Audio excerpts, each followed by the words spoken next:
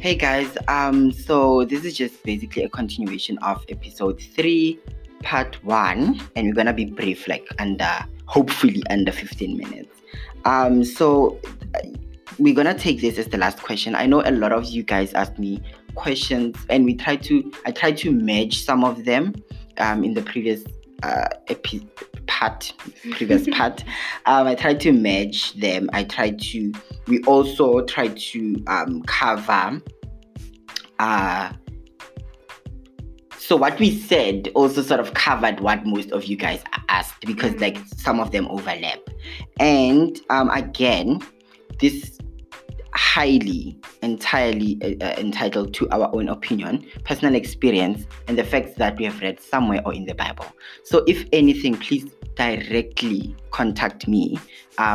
Any oppositions, any disagreements, any additions, gratitude, compliments, anything really, just please DM me.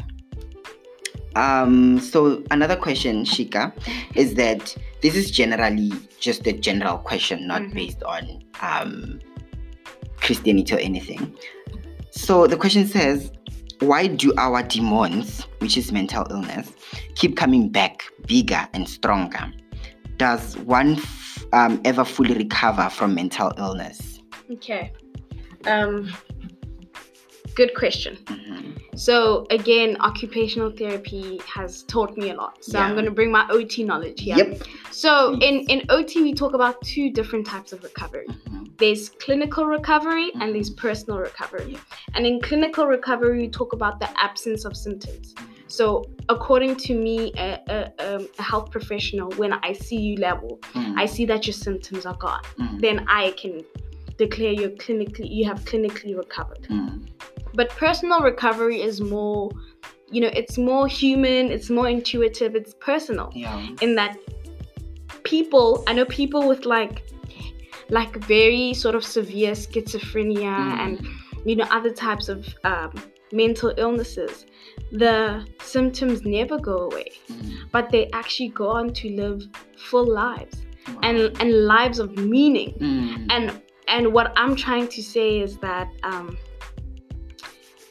it depends. When you say fully recover from mental illness, it depends what kind of recovery you're talking about. And also the type of mental illness. Yeah, and the type of mental illness. But also, I always like to focus on personal recovery in sort of informal context, because it's about us. It's about what we think about it. So if someone who has been diagnosed with bipolar mood disorder isn't really bothered by it, or they can go on to have a job and marry and settle down and achieve all the things they've ever wanted to achieve, despite the bipolar, I think they've recovered quite well.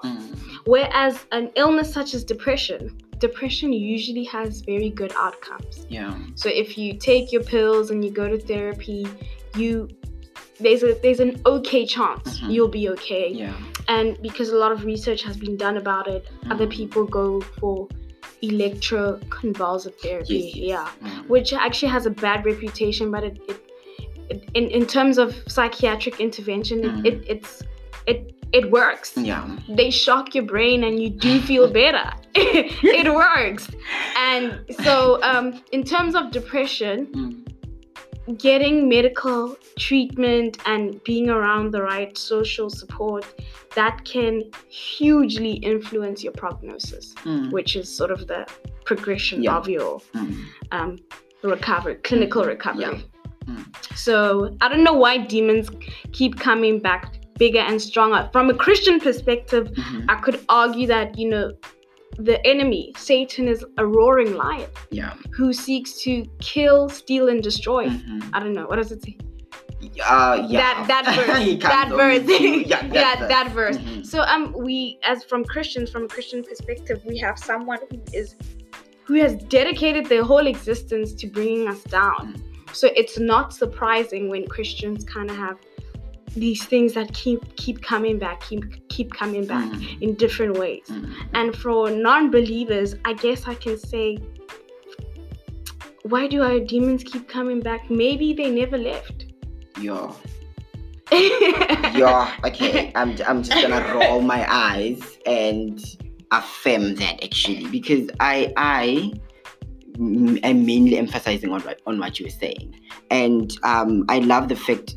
First of all, I acknowledge the fact that you separated the religion from the medical conditions, but they're not entirely mutually exclusive, because like you said, what is in the spiritual realm is definitely manifesting in the physical.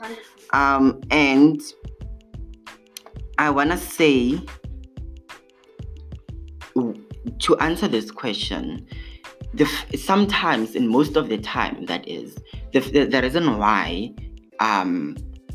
your demons come back bigger and stronger is because, and in most cases this happens to people that are taking medication, because we take medication and we forget therapy.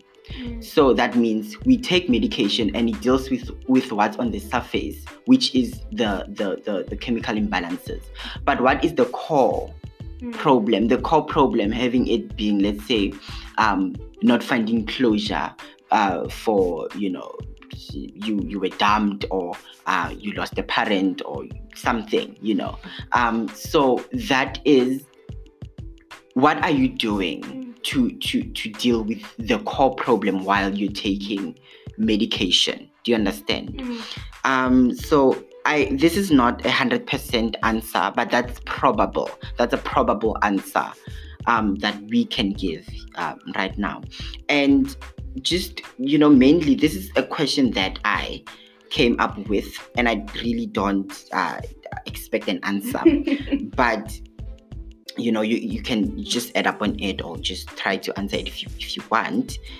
So I just, out of all this, out of my own personal experience, out of meeting people, having conflict between religion and mental illness, and people having to, because the stigma that Christians carry is that, how can you struggle with mental illness being a Christian, and you come to us and you say, okay, pray, trust in God, hey, what, but yet you're still struggling. Why isn't God healing you? And people, mainly people ask that because I'm sure they've tried to pray, they've tried to do this, and I mean, obviously, definitely, most of us, when we're struggling, we go to God, and God doesn't answer, or God doesn't do anything, and you keep on struggling, and we question God, and we withdraw from Christianity. So this led me to, just highlight something, how heartbroken are people out there, broken that they lack hope in, the healing of their mental illness, that they actually withdraw from religion and eventually from God. And they don't even want to talk to God, because actually most people, when I was asking, hey, can you please just send some questions for my podcast, they were like, I don't have questions for God. I don't wanna ask questions. I'm at a point where I don't want to ask questions anymore. I'm just gonna do me. And there's nothing wrong with that. I'm not saying there's anything wrong with that, and I'm not saying there's anything right with that. I'm just highlighting what is happening out there, and I understand completely why a person feels that, or feels in that way. And we are definitely, you highlighted the fact that, in all this perseverance, you still maintain your trust and faith in God. And I feel like, as people, we are not built the same. Some people have less tolerance, some people have higher tolerance, and all that, and all those kind of things. And that's why at the end I leave it to God himself and say, God, because if I try to answer all these questions, then that means I'm God. True. You understand? If you try to answer all these questions, that means when Shika, you are the creator. You understand? And so I'm not sure if you have any additions or subtractions. So we have to understand, like, sort of on a, what can I say, an academic or theoretical perspective, that Christianity is a culture. it's this, it's a thing we exist in. It's a psychological system we exist in. And in Christianity and Christian culture, we have shame, and we have stigma, and we have a lot of things within the church that aren't always going okay. And so that's the first thing. So I know personally that when I got ill, my mom, who's a very devout Christian, said I don't need antidepressants. And I mean, I just ignored her and took them. And I'm very happy that I did that, honestly. And I love my mom. I honor her a lot. She's very wise. But I just feel like she was wrong on that point. She was wrong about this one thing. And what I'm trying to say is that we need to distinguish a healthy mental state from how you're thinking when you're sick. In that when you're healthy and when your thought patterns are normal, it's easy as a Christian to see the goodness of God and to sort of grapple with those concepts and that heavy thinking and that grateful heart, and it's easy. But we also, as non-depressed people, need to remember that depressed people are not in the same space we are in right now. Definitely. And I can't go to someone who's depressed and be like, no, I haven't fixed anything at all. Or like pray or do this or God will heal. It's we have to understand what depression is, because we're speaking out of ignorance. You can't say to someone who's paralyzed, you can walk. Like it's kind of the same thing. It's kind of the same thing. And I believe in God's kindness. God is kind to his children. And I think God understands when we're in those dark times and we ask him the hard questions and be like, God, why me? Because he, as someone who created humans, he knows how their brains work. So according to the culture, you may seem like you're sinning and you're cursing God and you're rejecting, the Holy Spirit's, I don't know, whatever. But whatever. But we need to give God more credit. God is just. And I think at the end of our lives, when God judges us, he will be fair. He will give out his justice. And yes, the Christian community has stigmatized you and shamed you, but that doesn't mean God found fault in your actions or your thoughts. Maybe he understands that this is just a function of your illness. It's what I'm trying to say is that as much as we have this beautiful book called the Bible, which is the living word of God, we also need to shed complexity on people and their stories, in that God looks at a man's heart.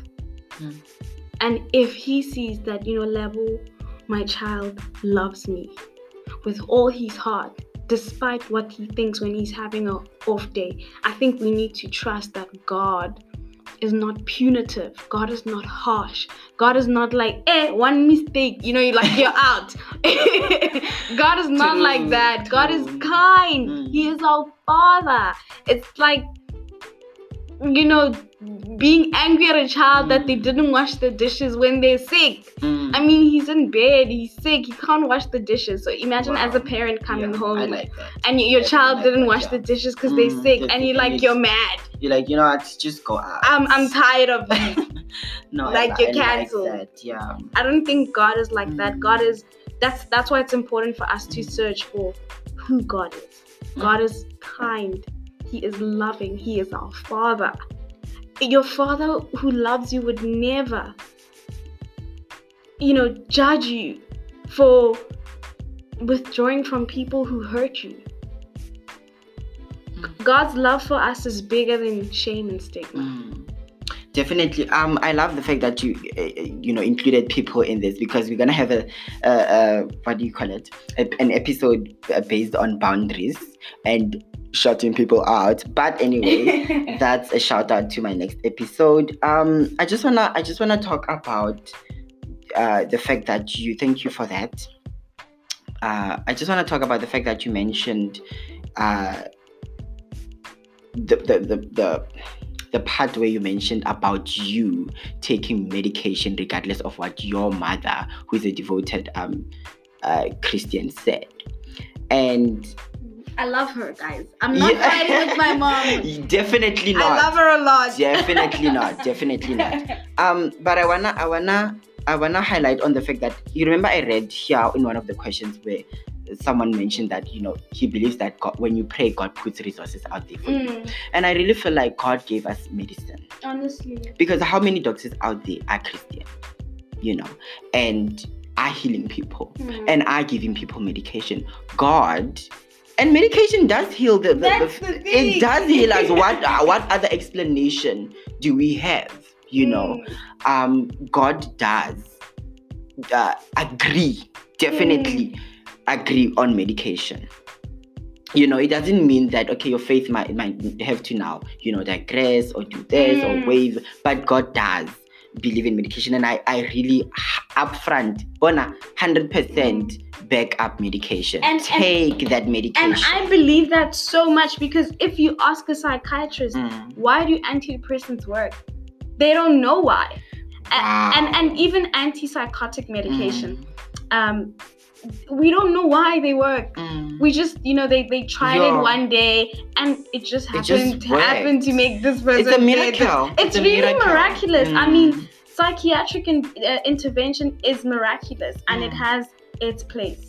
It has its place in our healing. Yeah. If you're depressed, drink antidepressants. I mean, obviously, consult the psychiatrist. Psychologist, psychiatrist, and then on it. Like, there's a process. But anyway, I also want to highlight on David.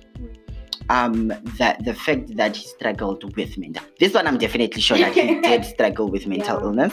Can you imagine people trying to kill you the whole time? You'd be anxious.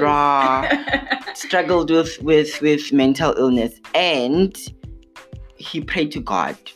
And it seems across the whole where he wrote about his mental illness, it seems he cries across it all, through the whole of it. And I'm gonna say, it seems like God is not healing him.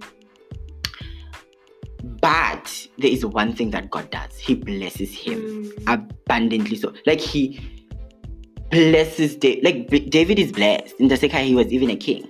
And now, I also want to highlight something very important, that after David prayed, he wasn't instantly healed. I'm not sure if he was at the end, but if not, then, that's what we're trying to emphasize here. But one thing for sure that he got was comfort. After he prayed, God, this, my bed, my eyes are bruised, this, that. He got comfort out of that. He was like, you're okay, God, I trust in you. You heard my prayers, and so on and so forth. And we're gonna wrap this up quickly. I'm just wrapping it up now. I'm gonna read one of the verses of David. It's Psalm 6, verse 2 to 10. And I just want to take you through one of the things that he said when he was, depressed. Verse 2, it says that, have mercy on me and be gracious to me, O Lord, for I am weak, faint and withered away. O Lord, heal me, for my bones are troubled. My inner self, as well as my body, is also exceedingly disturbed and troubled. But you, O Lord, how long until you return and speak peace to me? Can you see God is not answering? How long will you return? Verse 4 says, return to my relief, O Lord. Deliver my life. Save me for the sake of your steadfast love and mercy. For in death there is no remembrance of you, and in Sheol the place of the dead, who will give you thanks. I am weary with my groaning. All night I soak my pillows with tears. I drench my couch with my weeping. My eyes grows dim because of grief. It grows old because of all my enemies. And then verse 8 continues. He says that, depart from me, all you workers of iniquity, workers of evil, for the Lord has heard my voice. It says, the Lord has heard the voice of my weeping. the part I love so much. The Lord has heard my supplication, and the Lord receives my prayer. Let all my enemies be ashamed and sorely troubled. Let them turn back and be put to shame suddenly. And I just want to highlight on this. That was in the last of. He said the Lord heard his prayer and the Lord received the prayer. But across the whole of Psalm, he keeps on crying, God help me, God this, God that. So I just want to highlight hope. Hope. Hope. I'm not saying put your hope in the Lord, but hope. I put my hope in the Lord, and it made me feel so much better. It did. And like you said also, I capturing from that that's the case. Yeah. If I may. And I just want to thank you so much for coming here today and sharing your experiences, and your spiritual life and your personal life in general, and about your mom, who you love very much. I just want to thank you so much. If you have any last words, just okay. Yeah. So thank you very much, Level, for having me. I believe that God has a plan and purpose for every single human being, and our lives become so much easier when we admit we don't have it figured out. And God does. We really don't know what the hell we're doing. Like there is no one who has it together. So when we shed that burden of having the expectation of being healthy all the time, of being happy all the time, of being this productive person all the time, when we shed the world's expectation of us and our health, I think that's when we really come to a place of humility, in that really everything that we have is by the grace of God. And we have hectic questions to him. But even when we don't get the answers, even as we walk through the valley of shadow of death, even in the darkest of pits, when we put our eyes on him and our eternity, I think that can offer us a lot of hope. So that's sort of the Christian kind of sum up, and sort of a more academic and health related type of sum up is that depression and other mental illnesses are medical conditions.